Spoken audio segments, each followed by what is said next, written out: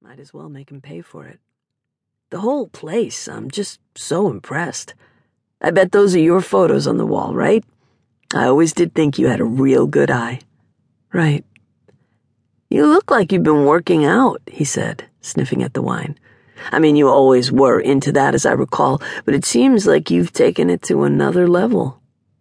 It was true, but she wasn't going to tell him that. Wasn't going to tell him about the self-defense classes, the kickboxing, how all that activity was one of the few things that helped her relax. You know, you kind of inspired me, actually. I've been working out a lot myself.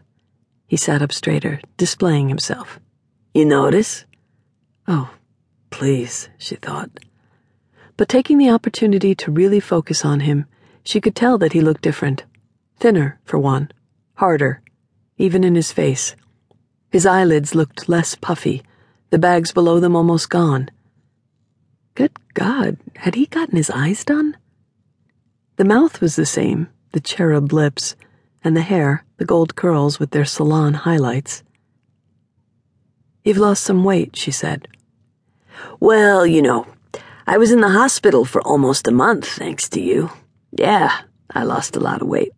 When I got out, I had to do a bunch of physical therapy, and after that, I just thought, well, hey, why not turn over a new leaf while I'm at it? He rubbed a patch on his cheekbone. Still numb. Multiple fractures. Touched the bridge of his nose. Yeah, and that bump's left from where they reset it. I could have had more work done, but I kinda like it, actually. Gives me a distinguished touch, I've been told. Deep, calming breaths, she told herself. So, is that why you came here, Gary? You want to compare injuries? Because, you know, I have a few, thanks to you. Be nice if we could just call it even, wouldn't it? At that, she laughed.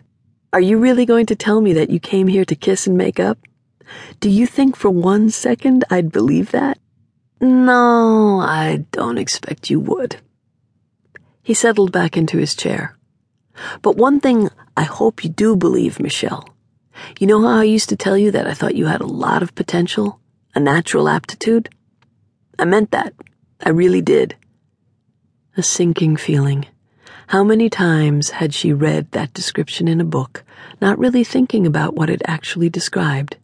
She felt it now, a hollow plunging in her gut. She didn't need to know exactly what was coming to have a pretty good idea of its shape. No, she said. You haven't even heard what I have to say.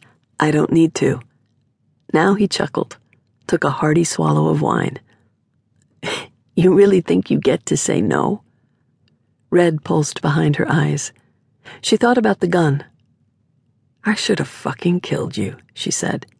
Yeah, you probably should have, he said without heat. Rookie mistake. It's always best to finish the job. He drank some more wine and finally pushed his glass away. Tell you what, I know this is a lot to absorb right now.